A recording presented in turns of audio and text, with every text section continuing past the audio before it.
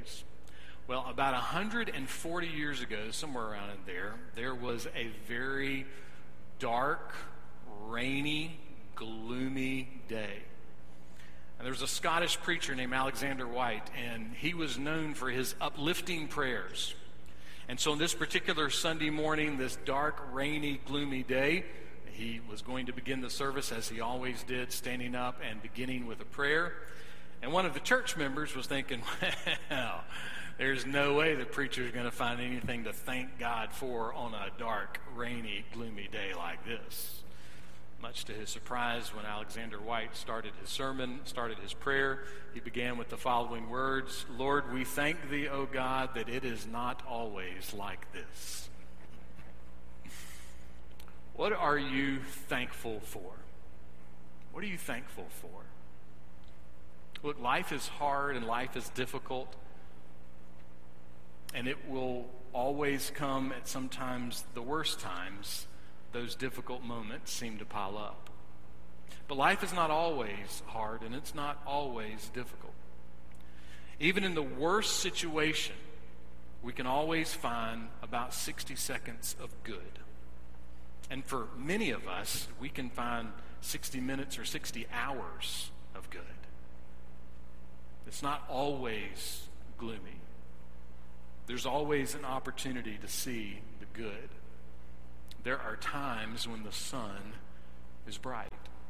There's always a little something that we can be thankful for.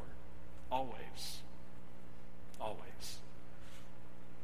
The prophet Habakkuk was having a gloomy time in life. There was a lot of stuff going bad. There was sin all over his country. It was overrun with sin everywhere he looked. And he begged God. He was praying to God, God, will you please do something? And God said, well, a wicked nation is coming to take over. But that didn't cause Habakkuk to feel thankful. He didn't start walking and leaping and praising God for that news from heaven. But he kept praying, and he kept praying, and he kept praying. And as he kept praying, he began to remember who God is. The creator, the ruler, the sustainer of the universe. And as he remembered that, his gloom lifted. His gloom lifted. Sure, his gloom came back, and it will for all of us. Gloom comes and goes. But as he remembered God, his gloom would lift. He started thinking, I need to help myself remember that. And so he wrote something down to help him remember, to help us remember. He wrote a prayer, a poem, a song. And it wasn't just any old prayer, any old poem, any old song. He wrote a song of exciting victory. Now, how can a guy write an exciting song of victory when he just heard that his nation was about to be taken over? How could he do that? Well, let's find out. Listen to Habakkuk chapter 3, beginning with verse 8. Did the Lord's rage against the rivers? Or was your anger against the rivers? Or was your wrath against the sea that you rode on your horses, on your chariots of salvation? Your bow was made bare, the rods of chastisement were shorn. Selah. You cleave the earth with rivers. The mountains saw you and quaked. The downpour of waters swept by. The deep uttered forth its voice. It lifted high its hands. The imagery here is thick. God is God over all of creation. As the song says, the mountains bow down and the seas roar when they hear the name of the Lord. But there's also some image of history here.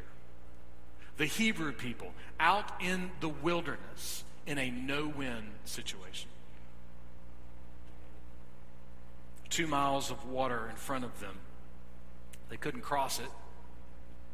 And they couldn't turn around and go back because their enemy was fast on their heels. There was no way out. And the people caught in this situation felt paralyzed with fear and anger and anxiety. They kept reading the enemy updates on social media, and they couldn't believe how much ground they were gaining. And they turned to their leaders and said, "What did you do? Why did you bring us out here? Were the cemeteries not big enough back home? Did you need more land to bury all of our bodies? You remember when you came to us with this plan? Remember how we told you we didn't like your plan? How we thought your plan would never work and we wanted you just to leave us alone? Remember that? We would have been better off as slaves back in Egypt. Because now we're out here in the middle of nowhere and we're going to die." How do you respond when things don't go the way you want them to go? Do you turn to God or do you turn against God? Now, most of us would say none of us radically turn against God. It's more casually turning against God. We keep going to church. We keep live streaming the service. We stay engaged. But most of the week, we're prideful and grumbling and complaining and fearful. So we kind of casually turn against God with our attitudes. The enemy soldiers were coming. And God's people were afraid and they were a little bit angry. And listen, it's okay to be afraid every now and then, all right? It is. It's not always wrong to be afraid. If you're in the drive-thru at the Double K Ranch and all of a sudden the hot donut sign turns off, it's okay to be afraid. It is. It's all right. If your son comes to you and says, "Hey, Dad, I'm going to make a Nazirite vow and I'm not going to cut my hair for 3 years," it's okay to be afraid. It is. If your daughter comes to you and says, "Dad, those jeans that I want," it's okay. We can finance them on the Dolce & Gabbana credit union for only 46 weeks. We can do that, Dad. It's okay to be afraid in that moment. There's moments for us to be afraid, but they need to be the right moments. Ed Welch said this: "As creatures living in a sinful world, we should be afraid at times. The problem is when fear forgets God." Now, let me make a stipulation here, because there's a lot of popular signs out today that say faith over fear. That's not what's happening here, because that's a catchy phrase. But you can have faith over fear and still forget God, because you can begin to forget God by being prideful in your faith. It's possible to do. We have examples throughout the Bible, particularly in the time of Jesus. So we're talking about being afraid or being angry and forgetting God in our fear, forgetting God in our anger. What Habakkuk is describing is a moment when God's people were afraid, but they were forgetting God. They were forgetting who God was. Now, to be fair, their fear was crazy real, okay? I mean, there was no way out. Things looked really, really bad. And it was possible things were getting ready to get really, really worse. At the very least, they might be thrown back into slavery. And it was possible that some of them, in just a few moments, were about to feel the thrust of spears and swords.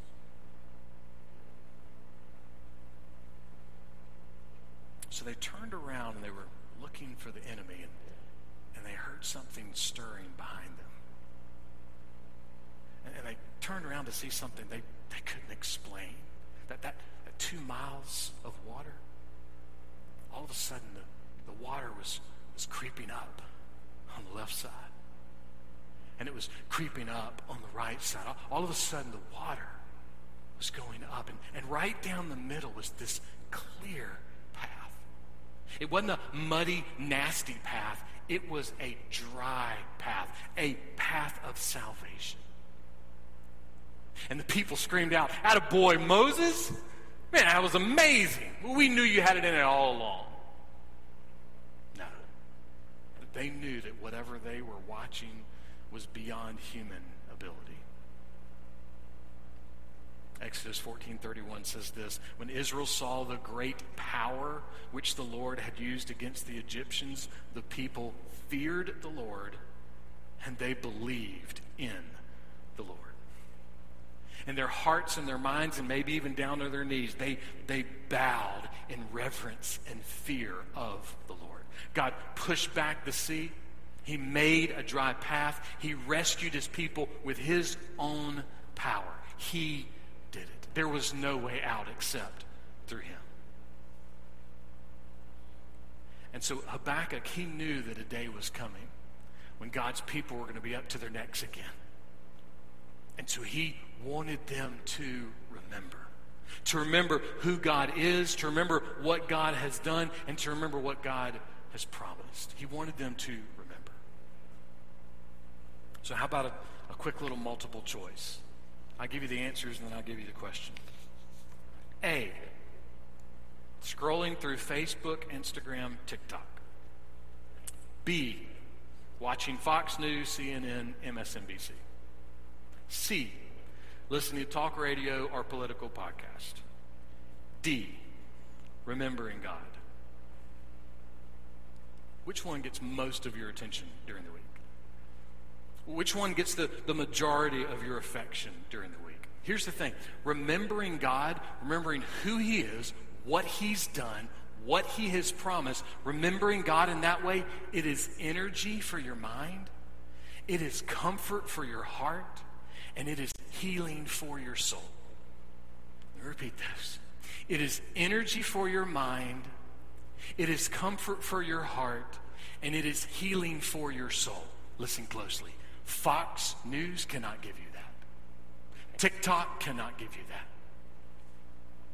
Podcasts and talk radio cannot give you that. This sounds a bit blasphemous. Hot donuts cannot even give you that, okay? There is nothing in this world that will help your mind and your heart and your soul like the living God.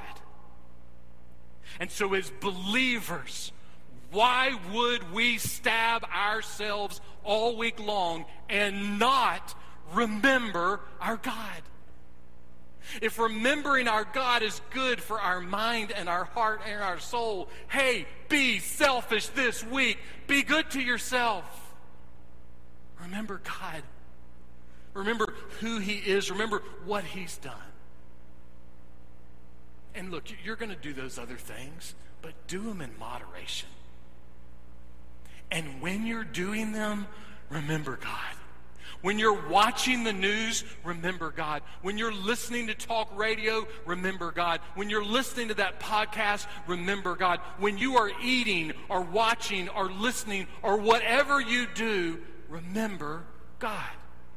Remember him. Remember who he is, what he's done, and what he's promised. Job was an extremely wealthy man.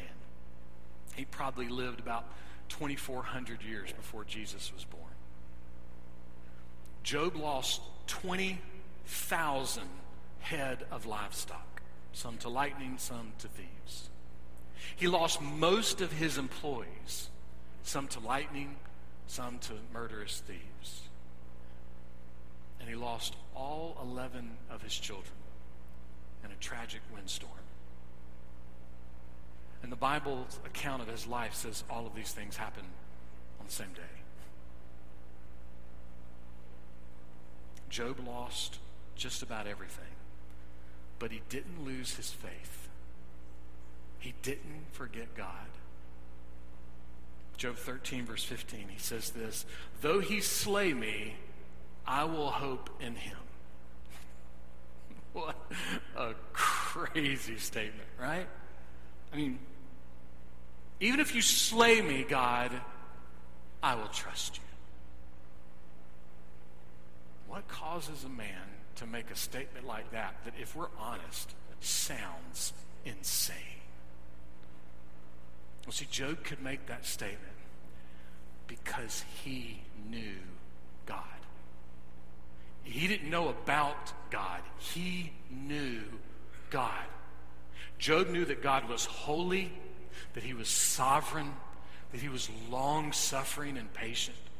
He knew that God was just and right and good. He knew that God was caring, and he knew that God's love was from everlasting to everlasting, from horizon to horizon, from the beginning of the world to the end of the world. His love never stopped. Job knew he could trust God. He knew he could trust God. I read a fantastic quote this week from Jen Wilkin. She said this: God promises to deliver his people no matter what. Just chew on that. God promises to deliver his people no matter what. If you are believing in and trusting in and relying on and clinging to Jesus as your primary hope for life and primary hope in death, then God, the one true God, has promised that your salvation is perfectly and completely secure. So, do you know the God that has made that promise? Do you know that God? Not do you know about him, but do you know that God? Let me put it another way. When life is falling apart around you, do you know how to preach the gospel to yourself? Can you do that? Can you preach the gospel to yourself? When you're stuck in traffic and you're in the car and the stress and the fear of everything happening in life just feels like it's overwhelming you, can you out loud, as you sit in the car, say to yourself, Christ died for my sins. He was buried and he rose on the third day. He is risen indeed. Can you put a mask on and stand in a store or go to work or go to church and behind that mask kind of whisper to yourself, God so loved me.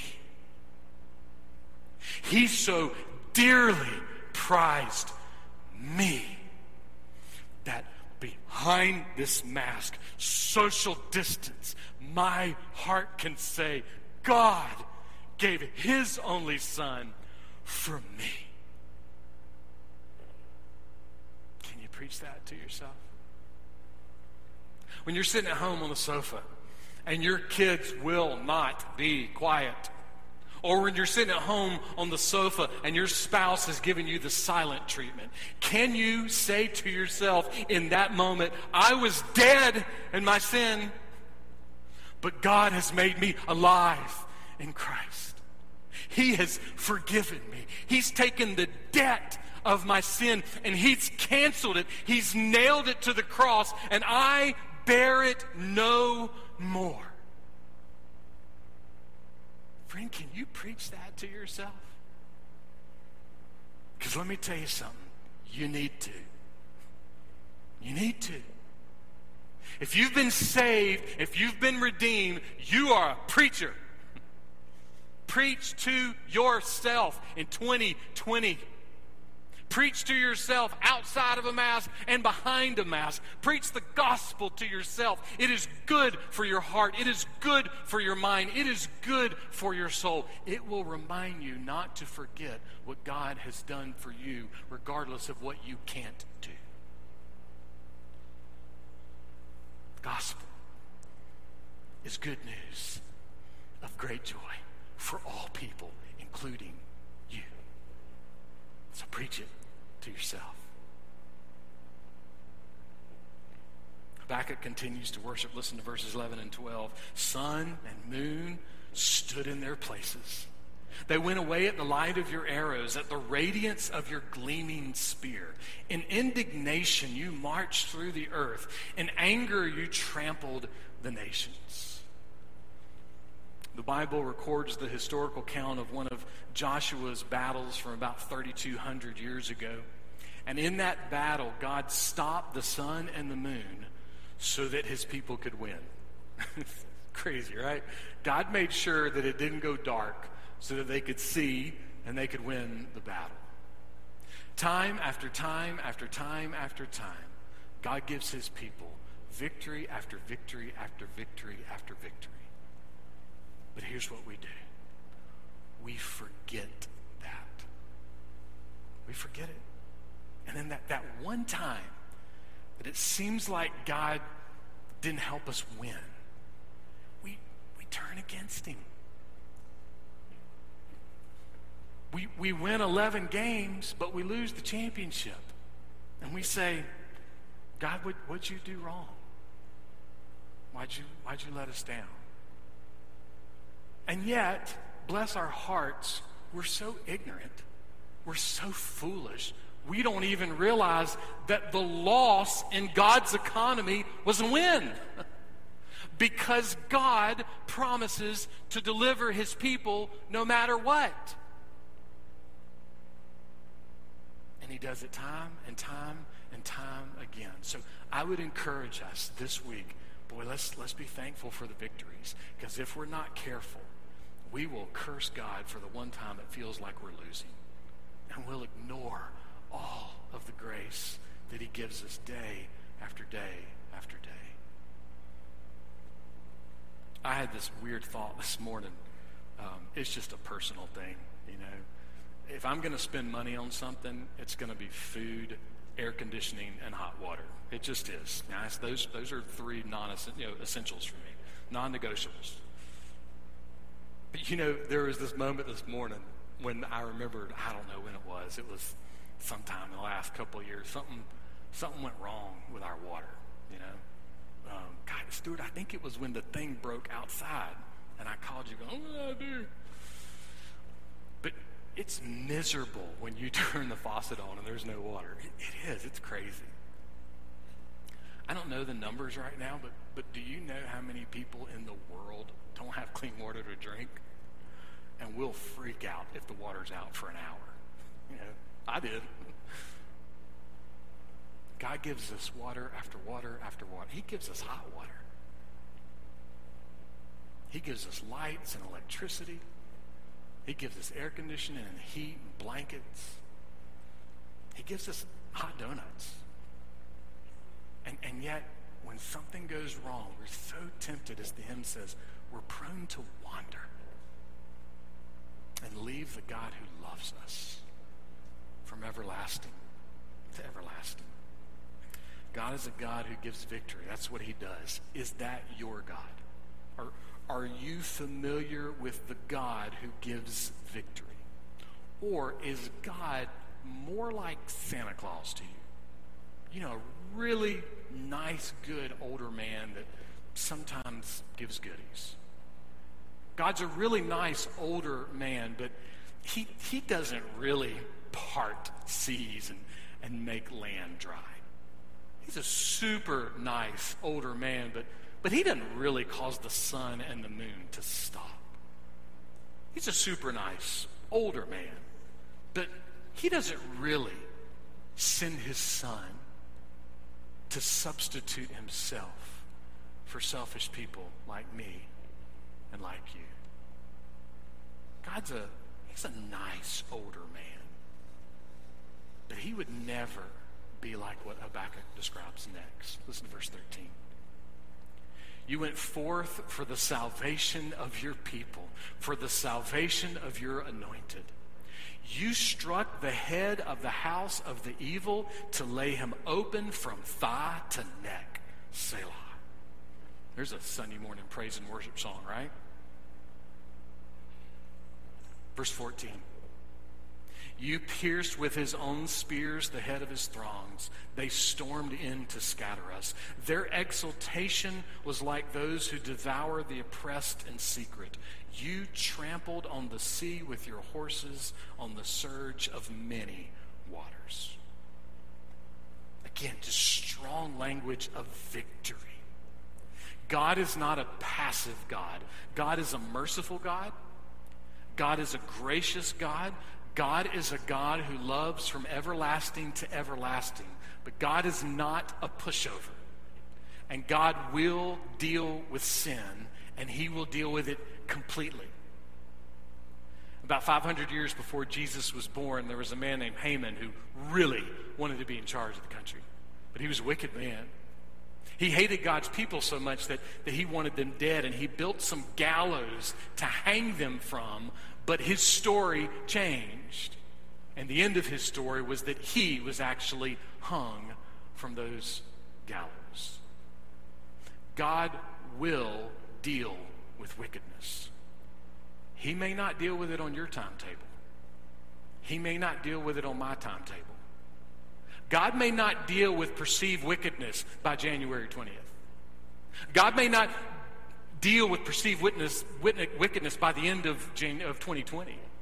God may not deal with wickedness when we think he should deal with it, but he will deal with it. You can be certain God will deal with wickedness. He always has. He always will. Habakkuk knew that wickedness was coming. He knew that a crisis was coming. He knew things were going to get bad. And what was he going to do in the middle of the crisis? This is great. He knew. He's told, hey, crisis is coming. So what's he going to do? When the middle of the crisis, he's going to remember. He's not going to forget. He's going to remember the one that parted the waters. He's going to remember the one that stopped the sun and the moon. He's going to remember the one that stepped forth to save his people. He's going to remember the one who was and is to come. What do we need to remember this week? Maybe we need to remember what I'm sure Habakkuk would remember, and that's the word of Moses to the people, Deuteronomy chapter 4. Know therefore today, and lay it on your heart, that the Lord is God in heaven above and on the earth beneath. There is no other. What are you going to do when crisis comes? And it will come. What are you going to lay on your heart today, December 13th? What are you going to lay on your heart today to help you with the joys and the sorrows tomorrow? Habakkuk's describing incredible supernatural events, things that are beyond our imagination. Granted, things that we don't see with our own eyes these days. But why? Why did God do these things? Why are these historical Old Testament stories, why do they exist? These stories, these historical stories from the New Testament, why do they exist? Well, Habakkuk's already told us back in verse 13 what he said. He said they exist because God went forth for the salvation of his people. Those stories exist to remind us God did it through Moses. God did it through Joshua. God did it through Joseph. And then God gloriously, perfectly, completely, and eternally did it through the manger and through the cross and through the empty tomb. God will deliver his people no matter what. God has brought salvation through Jesus, and that cannot be changed. Look at every other religion in the world. Look at their gods. Their gods are not like the God of Israel. Why? Because our God does not look at us and pay attention to us like he's watching some cowboy soap opera on Netflix. No, God steps into our suffering. God steps into the darkness. God steps into the gloom. What did Jesus say on the cross? My God, why have you forsaken me? It's a fair question. Why? Why did God forsake Jesus? Why did, as the Bible say, why did God crush his son? Well, the answer is loud and clear, and it repeats over and over and over again. God did it to set you free. God did it to make a way for you to be rescued. God did it so that you could live forever. God did it so that today you can find grace in the middle of gloom. And what should that do to us? Listen to verse 16. I heard, and my inward parts trembled. At the sound, my lips quivered. Decay enters my bones, and in my place I tremble. Because I must wait quietly for the day of distress, for the people to arise who will invade us. Man, there's a lot in that one verse. He's got the bad news. It's happening. So maybe he's trembling because he knows that the wicked folks are coming. And maybe he's trembling because he hears of how those wicked folks are ultimately going to be defeated. It's going to be brutal. Or maybe he's trembling because he's finally getting it. Can I just say that, after 30 plus years of being a Christian, I feel like this year is like one of those first years where I feel like I'm kind of getting things about God. And it's exciting, to be a Christian this long, and there's some things I feel like I'm just getting. I think Habakkuk was just getting some stuff.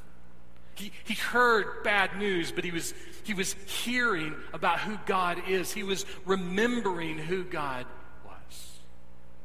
This scene here is similar to what the prophet Isaiah experienced when he had his moment with God. He's there, and the ground, it was like an earthquake, which some of you felt a couple of days ago here in town, right? The ground was shaking. There were these strange creatures swooping down on him. They were terrifying. And everywhere he looked, it was just smoke. And in that moment, how did he respond? When he was around the great I Am, catching a glimpse of God, how did he respond? The Bible says that Isaiah said, "Woe is me." He got low. He didn't raise his fists at God and say, "God, answer my prayer." He didn't raise his hands and say, "Oh, let's sing a song about Jesus. This is great." No, when he got in the presence of God, he got low. Woe is me. He trembled before a holy God. He realized who God is. So what is God like? Well, God's loving. And God is full of wrath. And God is kind. And he's severe. And God is tender. And he is terrifying. And all of that is good. Because if those things weren't true, then guess what? Your hope is in me. Or your hope is in the president. Or your hope is in yourself. And I promise you, you don't want your hope in any of those places. But the God of the universe, in all of his fullness, in all of his character, he is your hope. So how do we respond to who God is? Well, we praise him, and boy, we tremble. We tremble. And dear Christian, we need to tremble a little more. We need to tremble more at who God is. The splendor and the power and the authority of God, it should scare us. It should. The splendor, the power, and the authority of God, it should cause us to fear God. But here's the amazing thing about it. Not only should it cause us to fear him, but we should be irresistibly drawn to him. Somebody put it this way: God is the only good addiction. Because we're like, no, I can't. Oh, but I have to. No, I'm not worthy, but I must. I must get near this God. Woe is me, but I want to worship someone this awesome.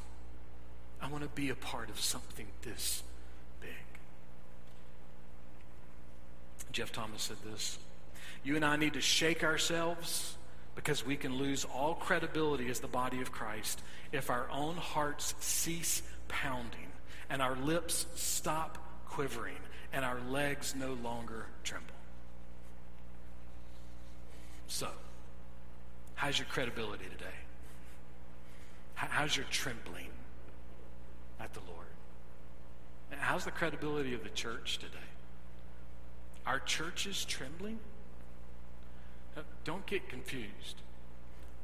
Not trembling before the economy. Not trembling before the government.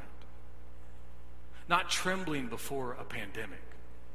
Not trembling before an election recount. Not trembling before a holiday. But trembling before the God who broke into the darkness, the gloom of sin and death. And in the little village of Bethlehem, fulfilled his promise that he will deliver his people no matter what. God will deliver his people no matter what. In and through the baby in the manger, God will deliver his people no matter what. Dear friend, preach that over your TV this week. Preach that over your radio. Preach that over your phone. Preach that over your fear. Preach that over your anger. Our God will deliver his people no matter what. So, what should we do? We should come and worship. We should come and worship. Worship Christ, the newborn King.